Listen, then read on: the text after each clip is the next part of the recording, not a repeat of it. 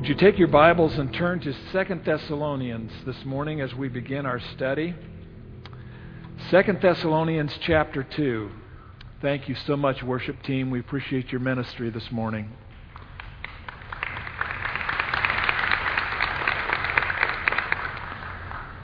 Second Thessalonians chapter 2.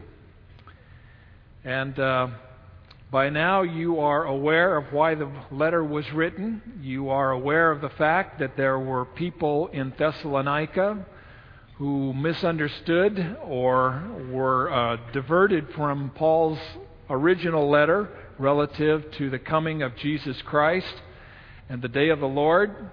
They thought with all the problems that they were going through that they had missed the day of the Lord and they were flat in the middle of the tribulation. So they're worried and they're anxious, and Paul writes to them to encourage them, to remind them that they haven't missed the day of the Lord, that there's a couple of things that have to happen first, and we talked about that a couple of weeks ago. There has to be the apostasy first, and then the revelation of the man of lawlessness, spoken of in chapter 2, verse 3. He says, "Let no one deceive you. Let no one in any way deceive you, for it will not come unless the apostasy comes first, and the man of lawlessness is revealed, the son of perdition, the son of destruction, who opposes and exalts himself above every so-called God or object of worship, so that he takes his seat in the temple of God, displaying himself as being God.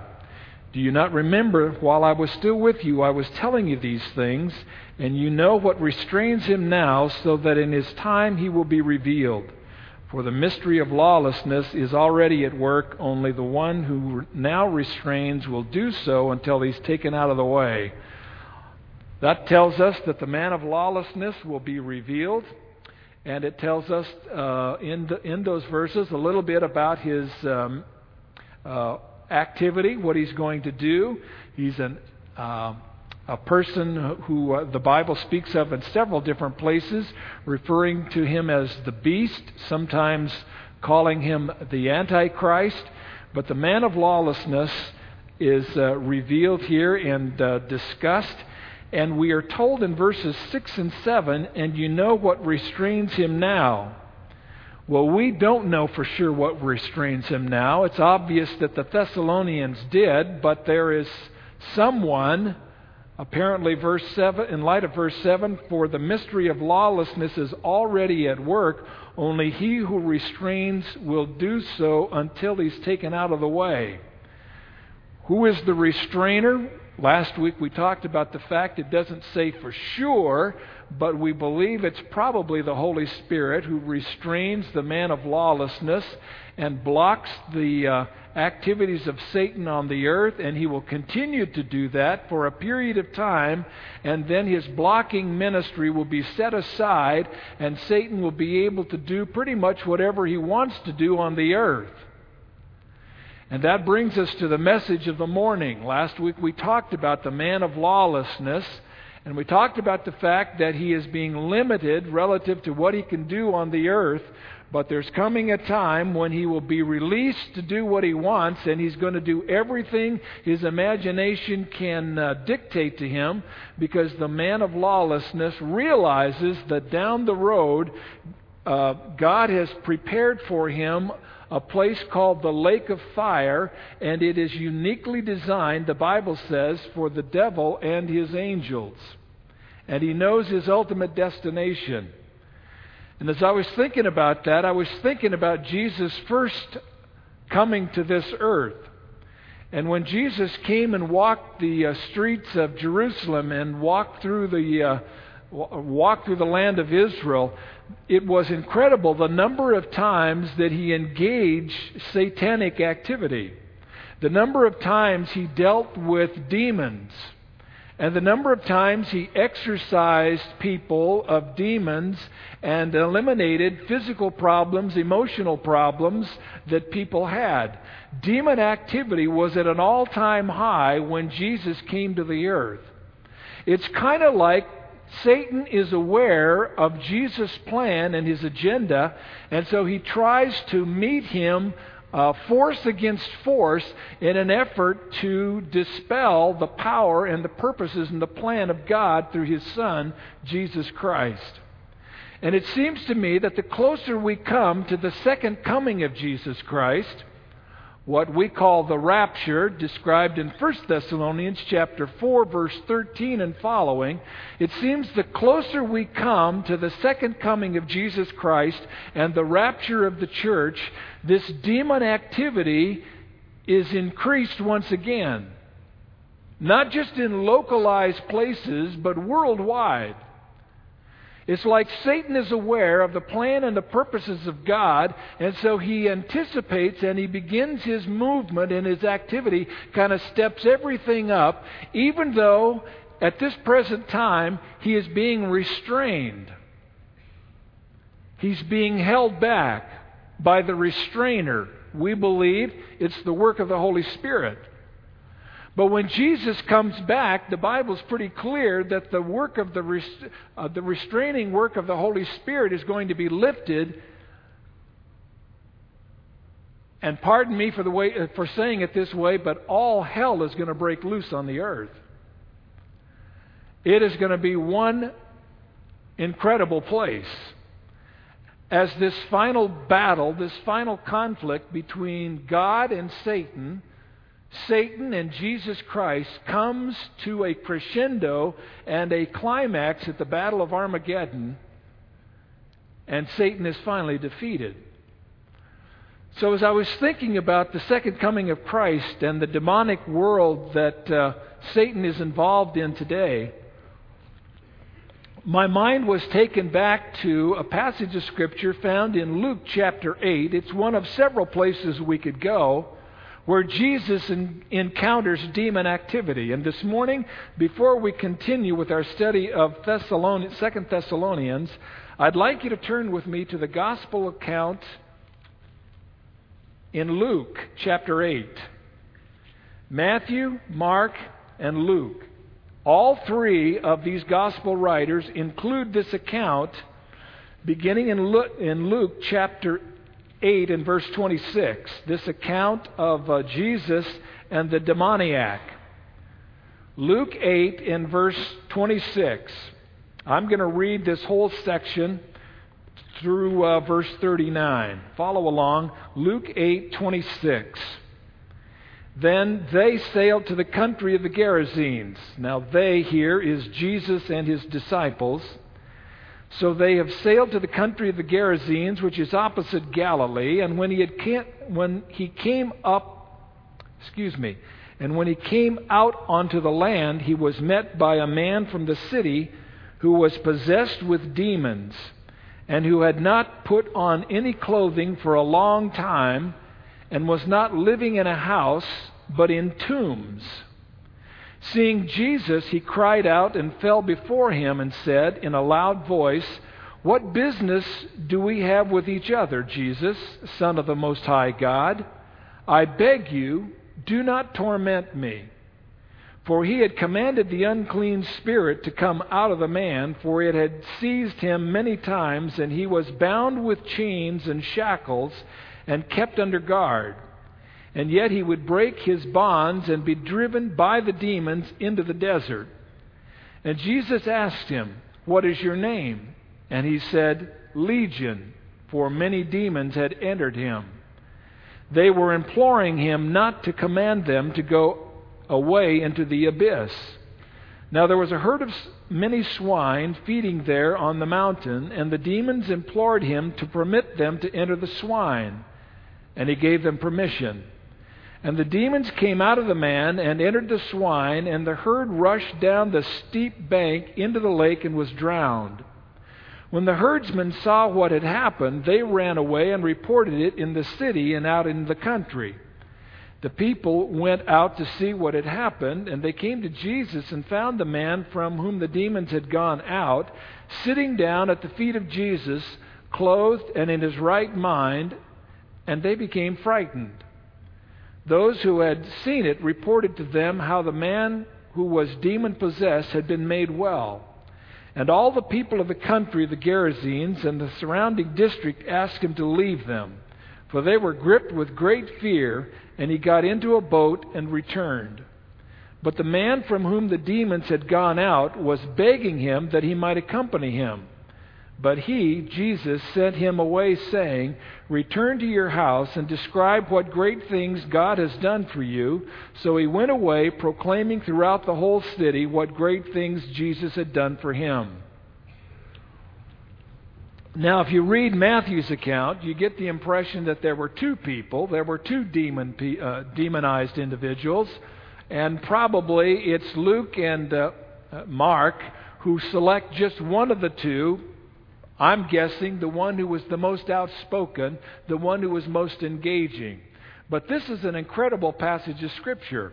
And when it comes to the subject of the demons, I think we need to be careful, on one hand, that we don't become overly zealous and preoccupied with Satan and demon activity, on one hand.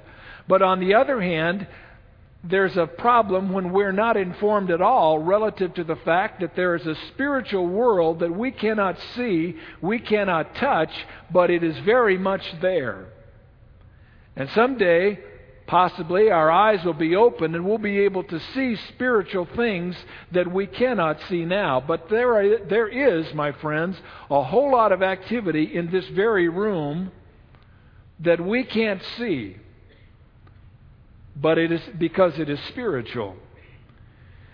So what I want us to do is look at this passage this morning where Jesus encountered with the demonized man in Luke 8, demonstrates to us the kind of world that he will encounter when he returns to the earth.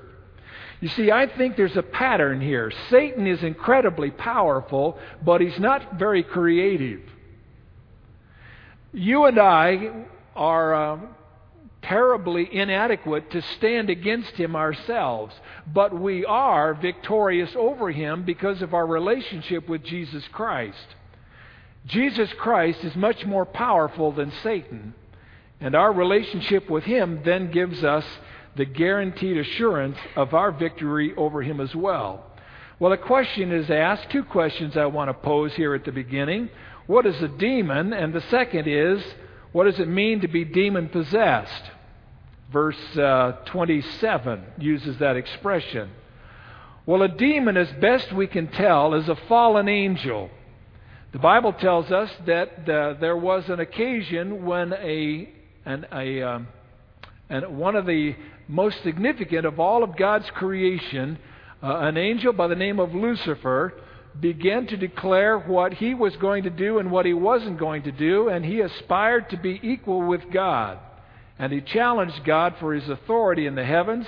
He was cast from the heavens to the earth, and he took with him a third of the angelic beings. And those angels, those fallen angels, became known as what we call demons. And these demons do the bidding of Satan, their leader.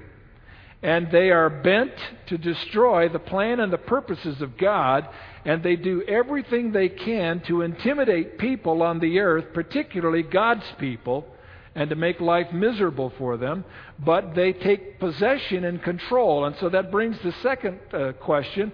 What does it mean to be possessed with demons? Verse 27 again says, "And when he came up onto the land, he was met by a man from the city who was possessed with demons." What does it mean to be demon-possessed?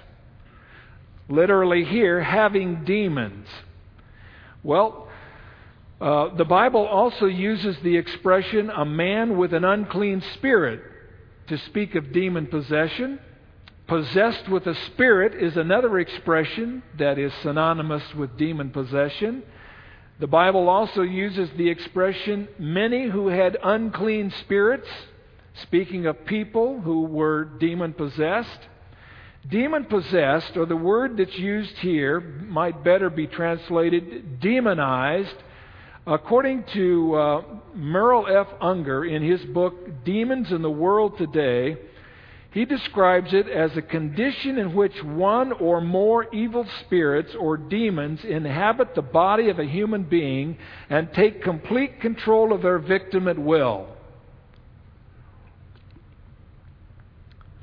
By temporarily blotting out his consciousness, they can speak and act through him as their complete slave or tool. Let me say that again.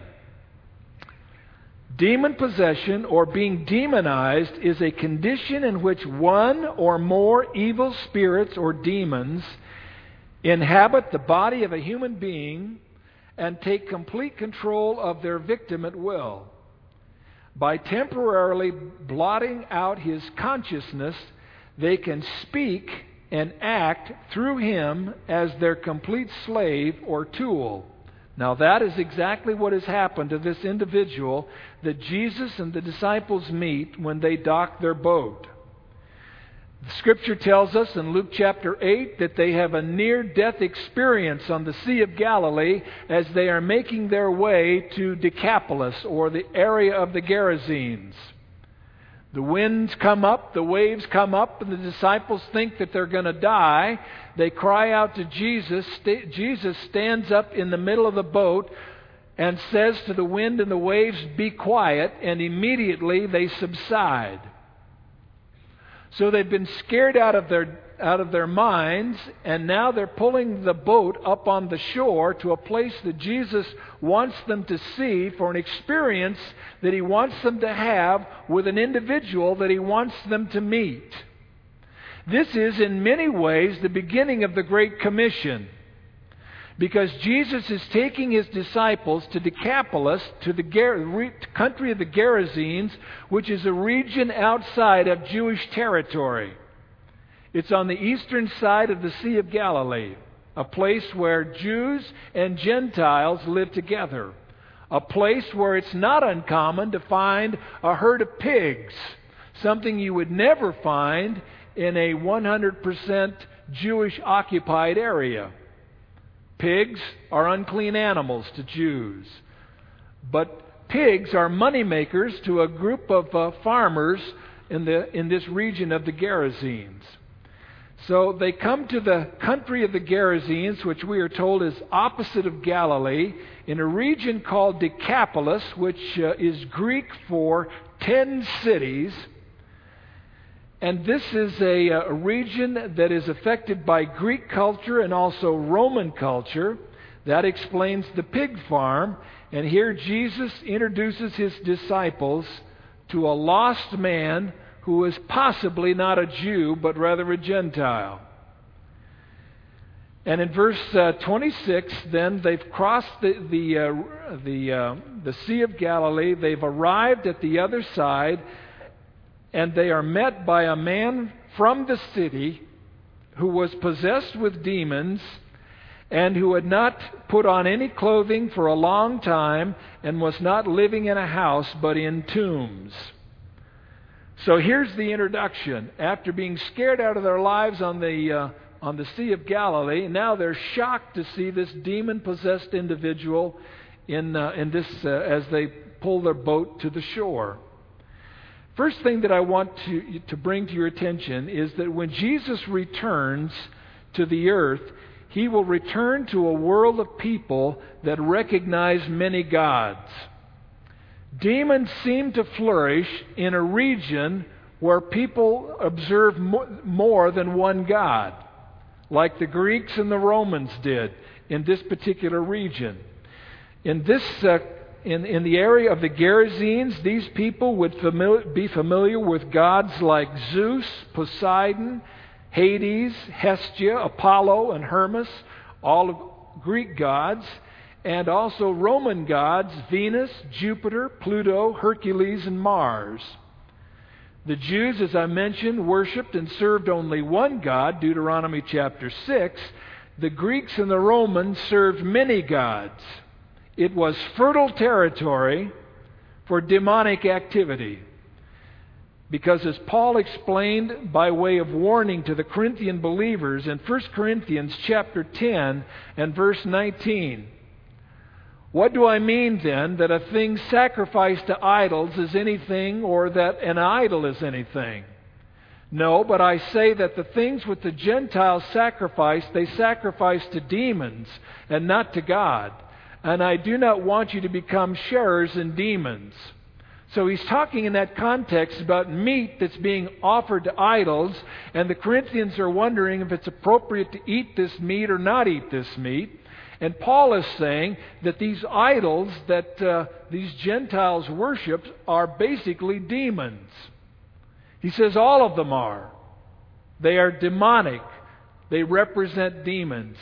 So we would say, based upon what he says there, in light of where Jesus and the disciples are in the region of the Gerasenes, they are in fertile area for demonic activity, because all idols in this area were demons. Now today, people worship the God of tolerance in our country, and in many other countries of the world. Tolerance is the key word. In the United States and other countries, it's okay if you worship and serve the God of the Bible, but don't leave the God of the Muslims out. Don't leave the gods of the Buddhists out.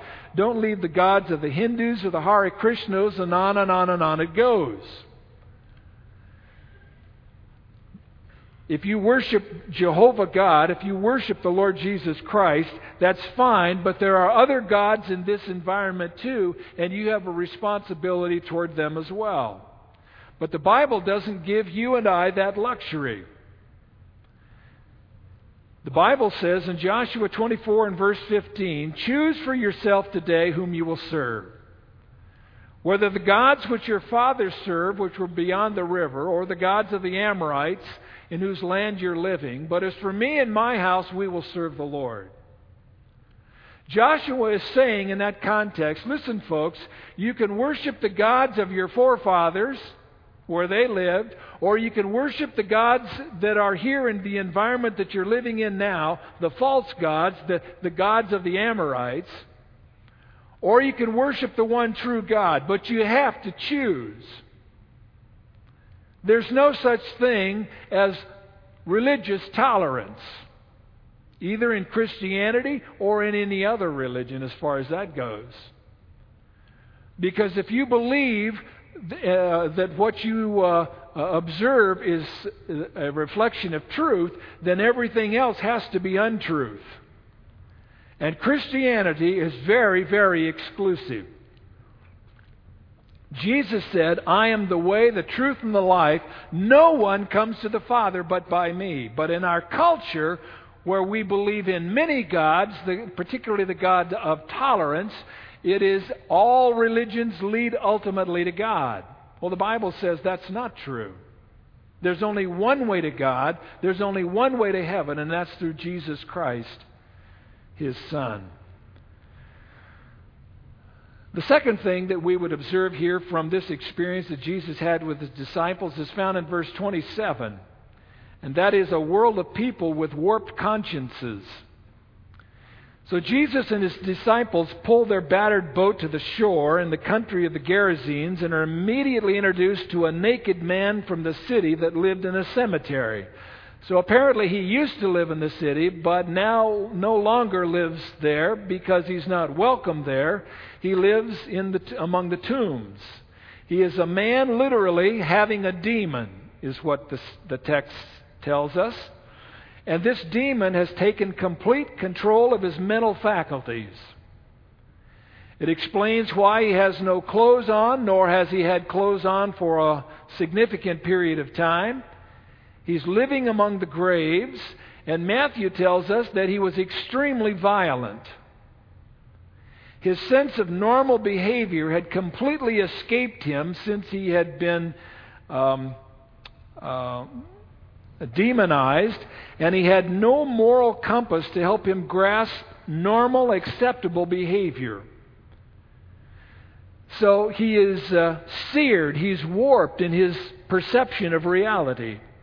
Which reminds me of the verse that we referred to last week when we talked about the coming age of apostasy.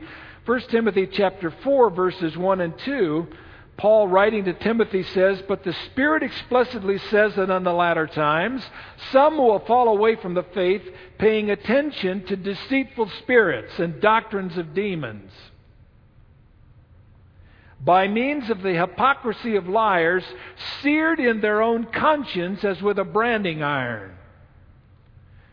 Paul is telling Timothy that at the end of time, just prior to Jesus' return, in the latter days, people's consciences are going to be seared, and it's going to affect their understanding of the Bible. It's going to change their perspective on what the church has practiced and taught for hundreds and hundreds of years relative to absolute truth. People are going to question absolute truth. Their consciences, the expression here is, their consciences are going to be seared. That word in the original language means cauterized, burned and cauterized, so that there is no feeling or sense in that particular area of the body. They're going to be numbed and insensitive to what is right and what is wrong. Now that strikes me in light of Revelation chapter 9 and verse 20, which talks about activity in the middle of the tribulation. The Apostle John, under the inspiration describing what is going to take place, says this, quote, "The rest of mankind who were not killed by these plagues did not repent of the works of their hands so as not to worship demons and the idols of gold and silver and of brass and of stone and of wood, which can neither see nor hear nor walk. And they did not repent of their murders nor of their sorceries," pharmakia in the original language, interestingly enough, a reference to the use of drugs, "nor of their immorality, nor of their thefts." One of the marks of a demonized culture is the loss of a moral compass. A loss of what is right or wrong. A cauterization of their soul, so to speak. So that when truth is presented to them, they're incapable of responding to it because they are under the dominion and control of a demonic spirit. So when Jesus comes to earth, He's going to find a world of people that recognize many gods, number one. Number two, a world of people with warped consciences. And number three, a world of people living in a distorted perspective of reality. The text says here that He was not living in a house, but He was living in tombs. Verse 27 again. Solomon wrote in Proverbs 17:15, "He who justifies the wicked and he who condemns the righteous, both of them alike are an abomination to the Lord." In other words, a culture which justifies wrong and condemns the right is an abomination to the Lord. As we move closer and closer to the second coming of Jesus Christ, you're going to find in our culture, in the United States of America and places all over the world, things that used to be right are going to be wrong, and things that used to be wrong are going to be right. There's going to be a complete reversal of what traditionally, historically used to be true. This is evidence of demon activity. The prophet wrote, "Woe to those who call evil good and good evil, who substitute darkness for light and light for darkness, who substitute bitter for sweet and sweet for bitter." This is Isaiah 5, verses 20 and 21. He concludes by saying, "Woe to those who are wise in their own eyes and clever in their own sight."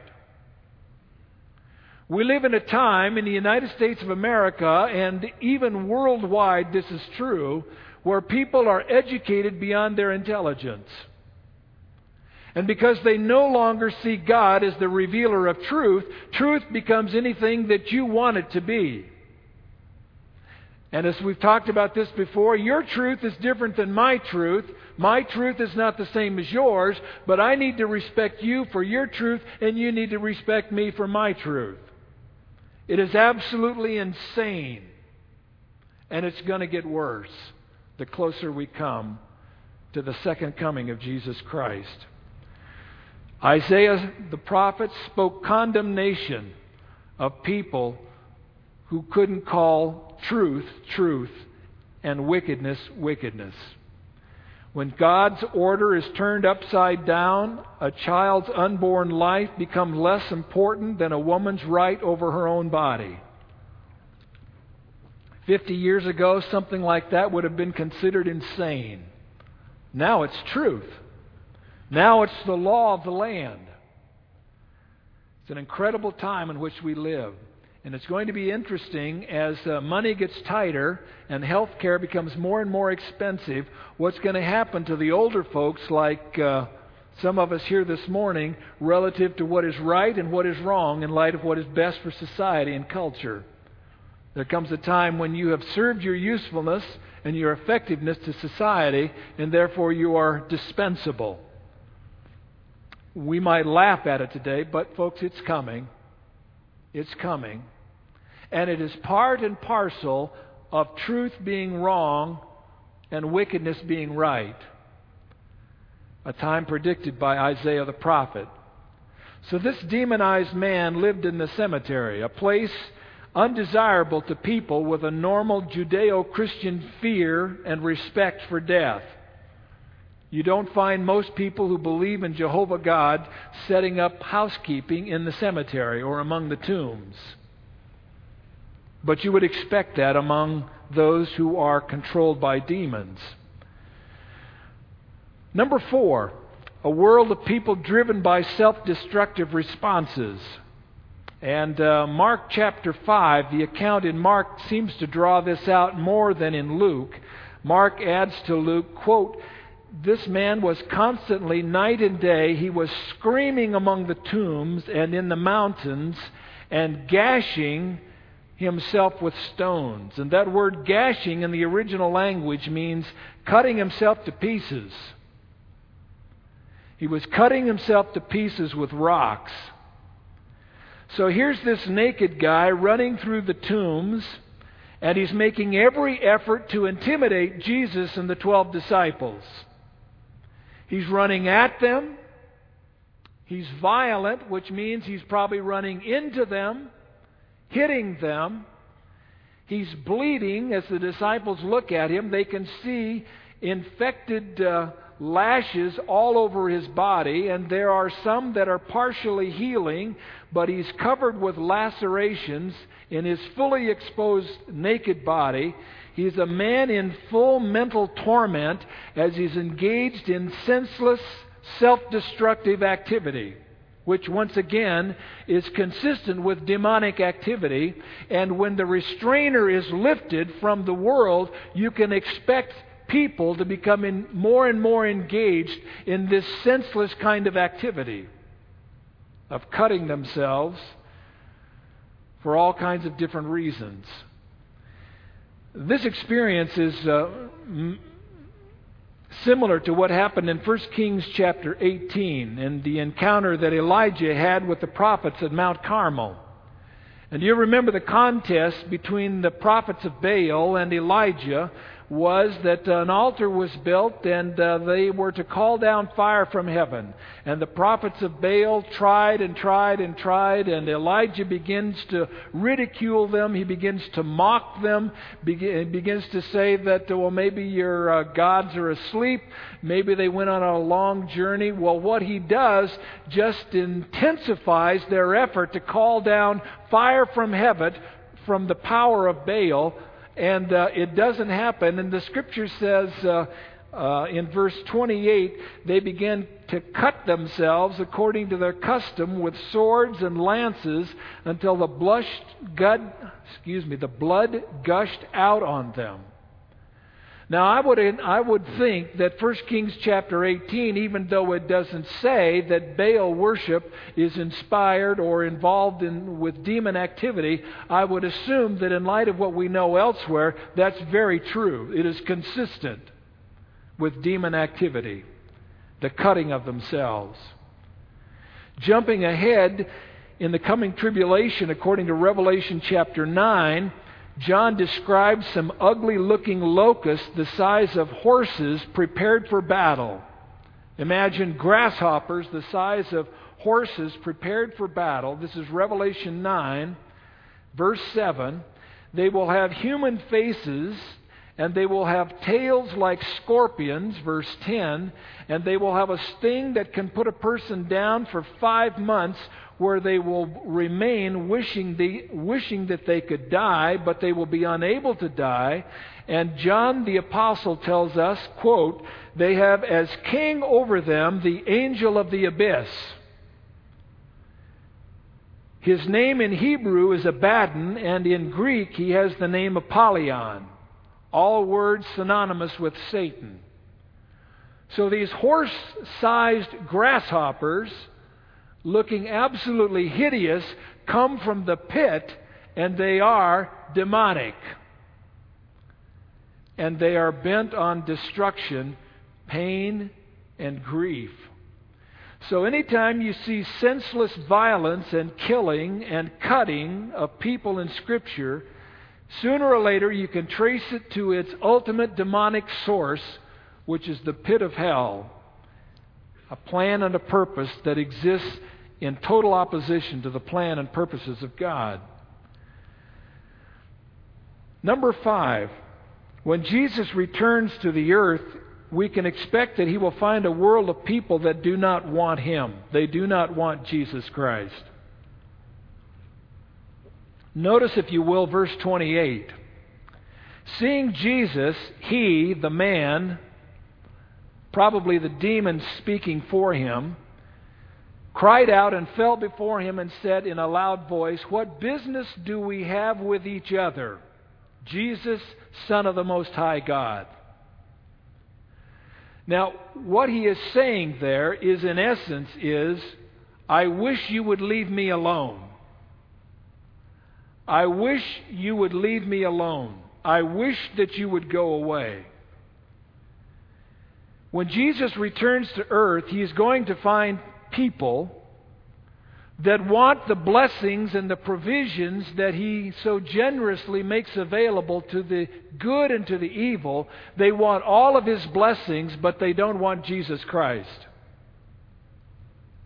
I've said to parents from time to time, children who grow up and rebel against the values of the home and walk away from Jesus Christ, I've said, I really think that your child wants the blessings of you, the things that you can provide for them, but they don't want your Jesus.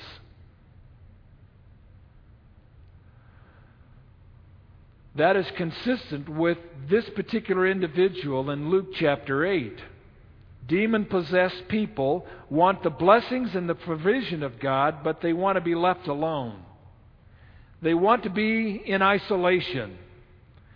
And isolation in the cemetery is what this individual experienced, and Luke is very careful to tell us that he at one time lived in the city. In the city he was welcome, but then he became demon-possessed, and the demons drove him to the cemetery. They drove him away from people into isolation. I hear all the time, Pastor, I'm a Christian, but I don't need to go to church to worship Jesus. And there's an element of truth to that. And probably a couple of weeks out of the year, I would say I would guess that's probably acceptable. But when you receive the gift of eternal life, one of the evidences of your relationship with Jesus Christ is your desire to be with Jesus and His people. One of the evidences of being a child of God is not isolation, not being alone, but it drives you to be with God's people. It drives you to be with community. Why? Because Jesus has created you to participate in community. You see, that's what heaven is all about. It's a community of the saved. It's the community of the redeemed. Jesus lives in community with Father and Spirit. There is the community of the Trinity. And when you see the healing of this particular individual, you find that he is clothed and in his right mind. And one of the things that he wants, we're told toward the end of the story, is that he wants to go with Jesus. He wants to travel with Jesus. And Jesus says, "No, I want you to go into the city and I want you to tell the people what I've done for you.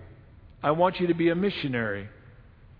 I want you to be effectively used among your own people, because I want your testimony to be used by the Spirit of God to draw them into a saving relationship with me, and you can participate in community there with your folks.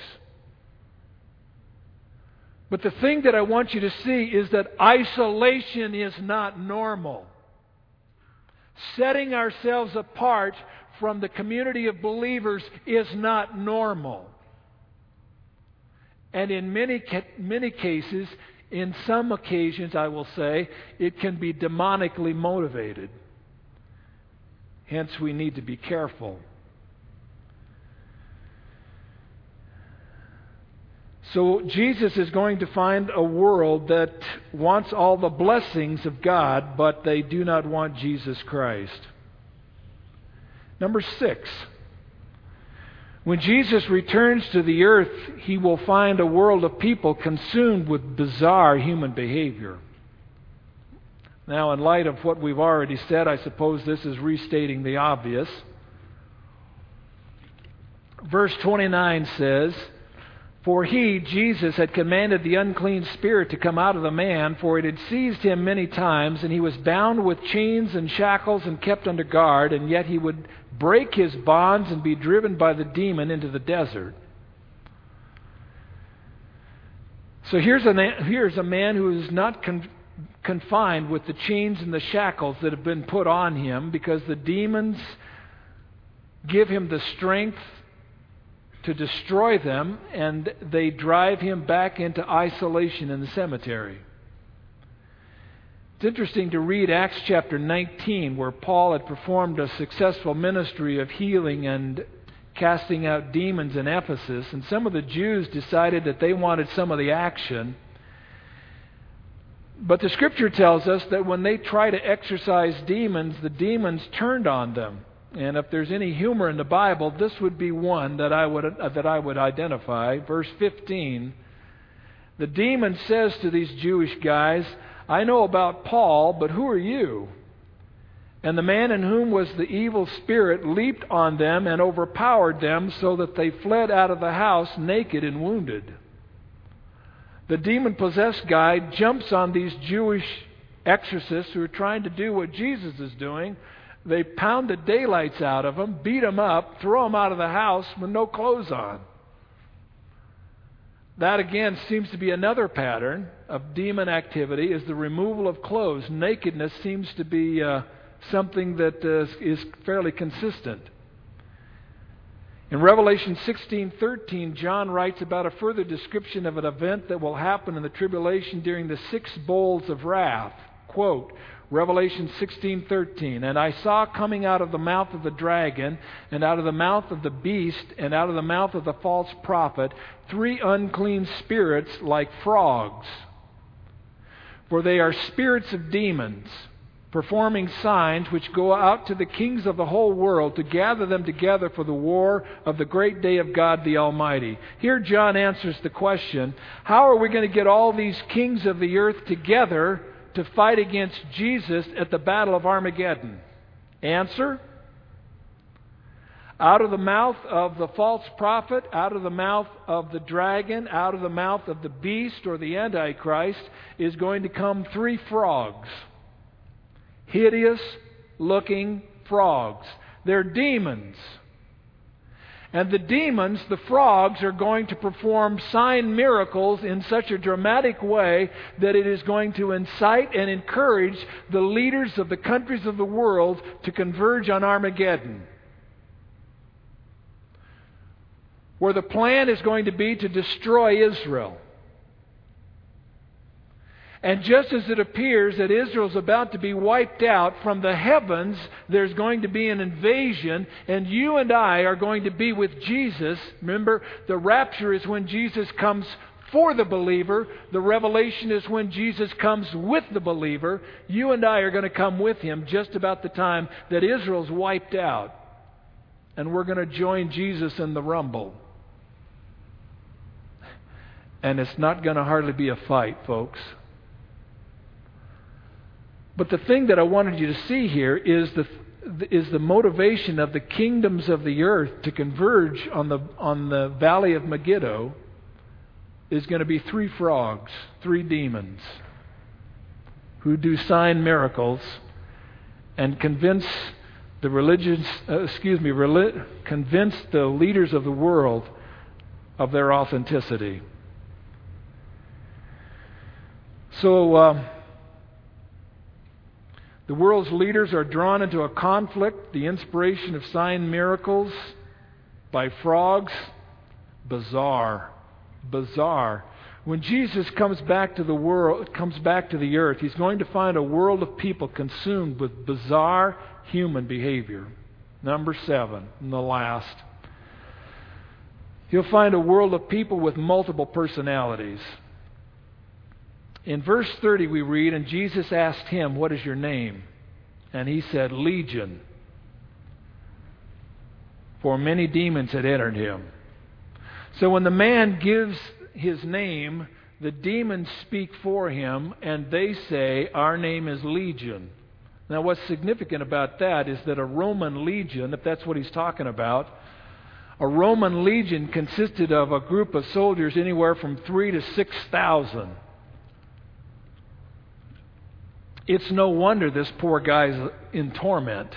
It's no wonder he's miserable.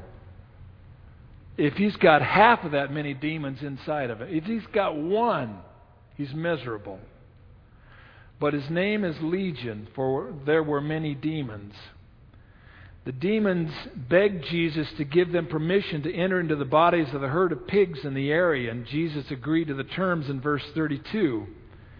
As soon as they left the men and entered the pigs, the animals rushed down the steep bank into the lake and were drowned. Bizarre. What happened to the demons? Answer: I don't know.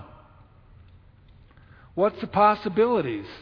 Could it be that they were sent to the abyss, where many of them already are, and that's why they were begging Jesus not to send them to the abyss prematurely? But some are already there, according to what we're told in the book of 2 Peter and also in the book of Jude. There are demons already there. They don't want to go there. That's possibly where they went. So from this account, in the 8th chapter of Luke, we can conclude that the world that Jesus will see when He returns, number 1, a world of people that recognizes many gods. Number 2, a world of people with warped consciences. Number 3, a world of people living in distorted perspectives of reality. Number 4, a world of people driven by self-destructive responses. Number 5, a world of people that do not want Jesus Christ.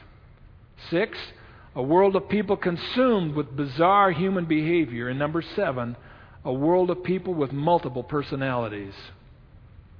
In light of that, just 3 concluding thoughts, and with this I'll stop. Number 1, we need to live in anticipation of our Lord's imminent return. When Jesus gave us information about His return, it was designed to be communicated in such a way that it was imminent.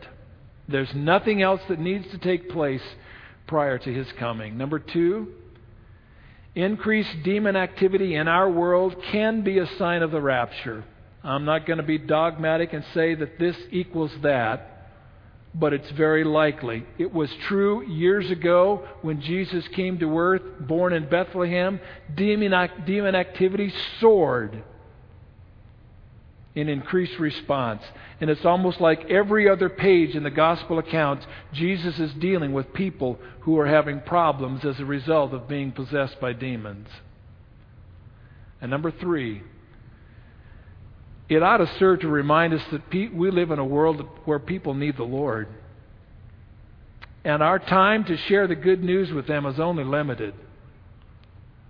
We don't have unlimited time. Our opportunities are short. If you're here this morning and you've never received Jesus Christ as your personal Savior and Lord, this would be a good day to do it. Now, I don't tell stuff like this just to scare people, but I remember my pastor used to say to me, if I have to scare you to get you to heaven, I'll do it. If scaring you keeps you out of hell, I'll do it. So I won't apologize for it. But if God has spoken to your heart this morning and you know that you need to receive the gift of eternal life, this would be a good time to do it. And if you're here this morning and you have received the gift of eternal life, this would be a good time to pray for those who haven't. Let's pray. Father in heaven, we thank you for your plan and your purpose for us. And we know that we can be a part of that plan if we're a part of your family. And we know that we're not born into your family. And we know that we're not just Christian because we live in a so-called Christian country or our parents were Christian. We become a part of your family because of a personal decision, a personal choice that we make. A choice to reject the values of this world and embrace the values of Jesus Christ. So Lord, I pray that if there's someone here this morning who's never received the gift of eternal life, I pray that this would be the day. Now I'm going to pray, and if my words are what you want to tell the Lord as we close the service this morning, you pray quietly after me in your own heart if you would. Dear Jesus, I believe that you are the Son of God. I believe that you died on the cross and paid the penalty for my sin. I believe that you rose from the grave after 3 days. And I believe that you're coming again to receive your family to yourself. This morning I want to be a part of your family. This morning I confess to you that I have sinned. I have violated your holiness with my words and my actions. And I'm sorry. I apologize. I ask for your forgiveness. I ask that you would come into my life and make me a new person. And I would ask that you would help me to walk in obedience with you from this point on. Because this morning I'm giving my life to you. Thank you for saving me. And how about you, Christian? God has placed you in a situation, in an environment, a part of His vineyard, where there are people who need the Lord. And the opportunity to receive Him is not unending. There's coming a time when the time of grace will be over, and it'll be too late. God is speaking to your heart this morning about people that you know who need the Lord. Will you pray for them right now? And will you pray that God will use you this week to speak to them the hope of the gospel? You pray and then I'll close.